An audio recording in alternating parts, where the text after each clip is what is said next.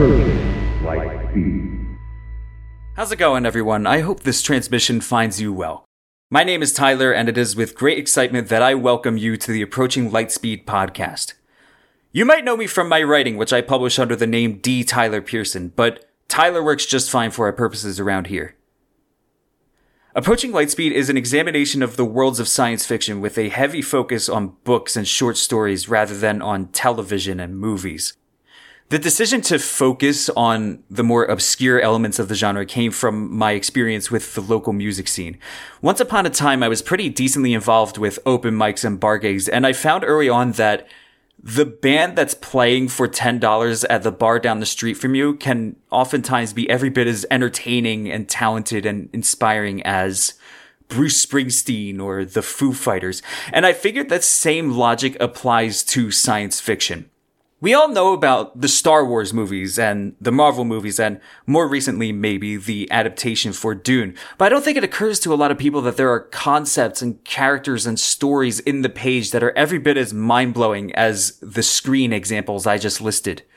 It's a shame that such incredible moments as when the lights come on in Rendezvous with Rama, or our encounters with the Shrike in Hyperion, or our explorations of the Nostalgia for Infinity and Revelation Space might not get the recognition they deserve simply because they haven't been adapted to a more consumable format.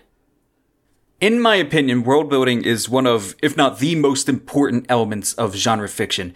It's the thing that sets your wonderful, memorable characters and amazing plot apart from all the other memorable characters and amazing plots that have come before. Because these days we're so spoiled with epic stories, and I feel like setting is one of the few lenses we still have that can differentiate one from the next. With that in mind, this podcast isn't designed so much to review these stories, because I think everything I cover has merit one way or the other, but instead it's to focus on those lenses. I guess the closest analogy for what I'm trying to accomplish is that I'm developing postcards from all of these different universes in the hopes that you can come and experience them yourself if you're interested. Books and space opera are very much the flavor around here, but that's not to say that I'm going to be pigeonholing myself either. I fully intend on covering more mold-breaking topics such as Mr. Robot or A Song of Ice and Fire. And while most of my shows are going to be solo affairs, I also want to bring in guests every now and then to offer different viewpoints and conversation to bounce off of.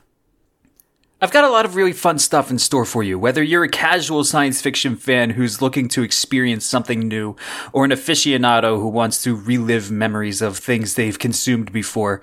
I hope this podcast has a little something for everyone.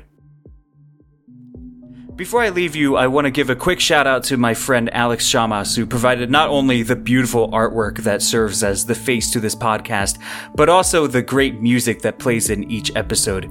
You can find him on social medias and on his own website under the name Shamanist.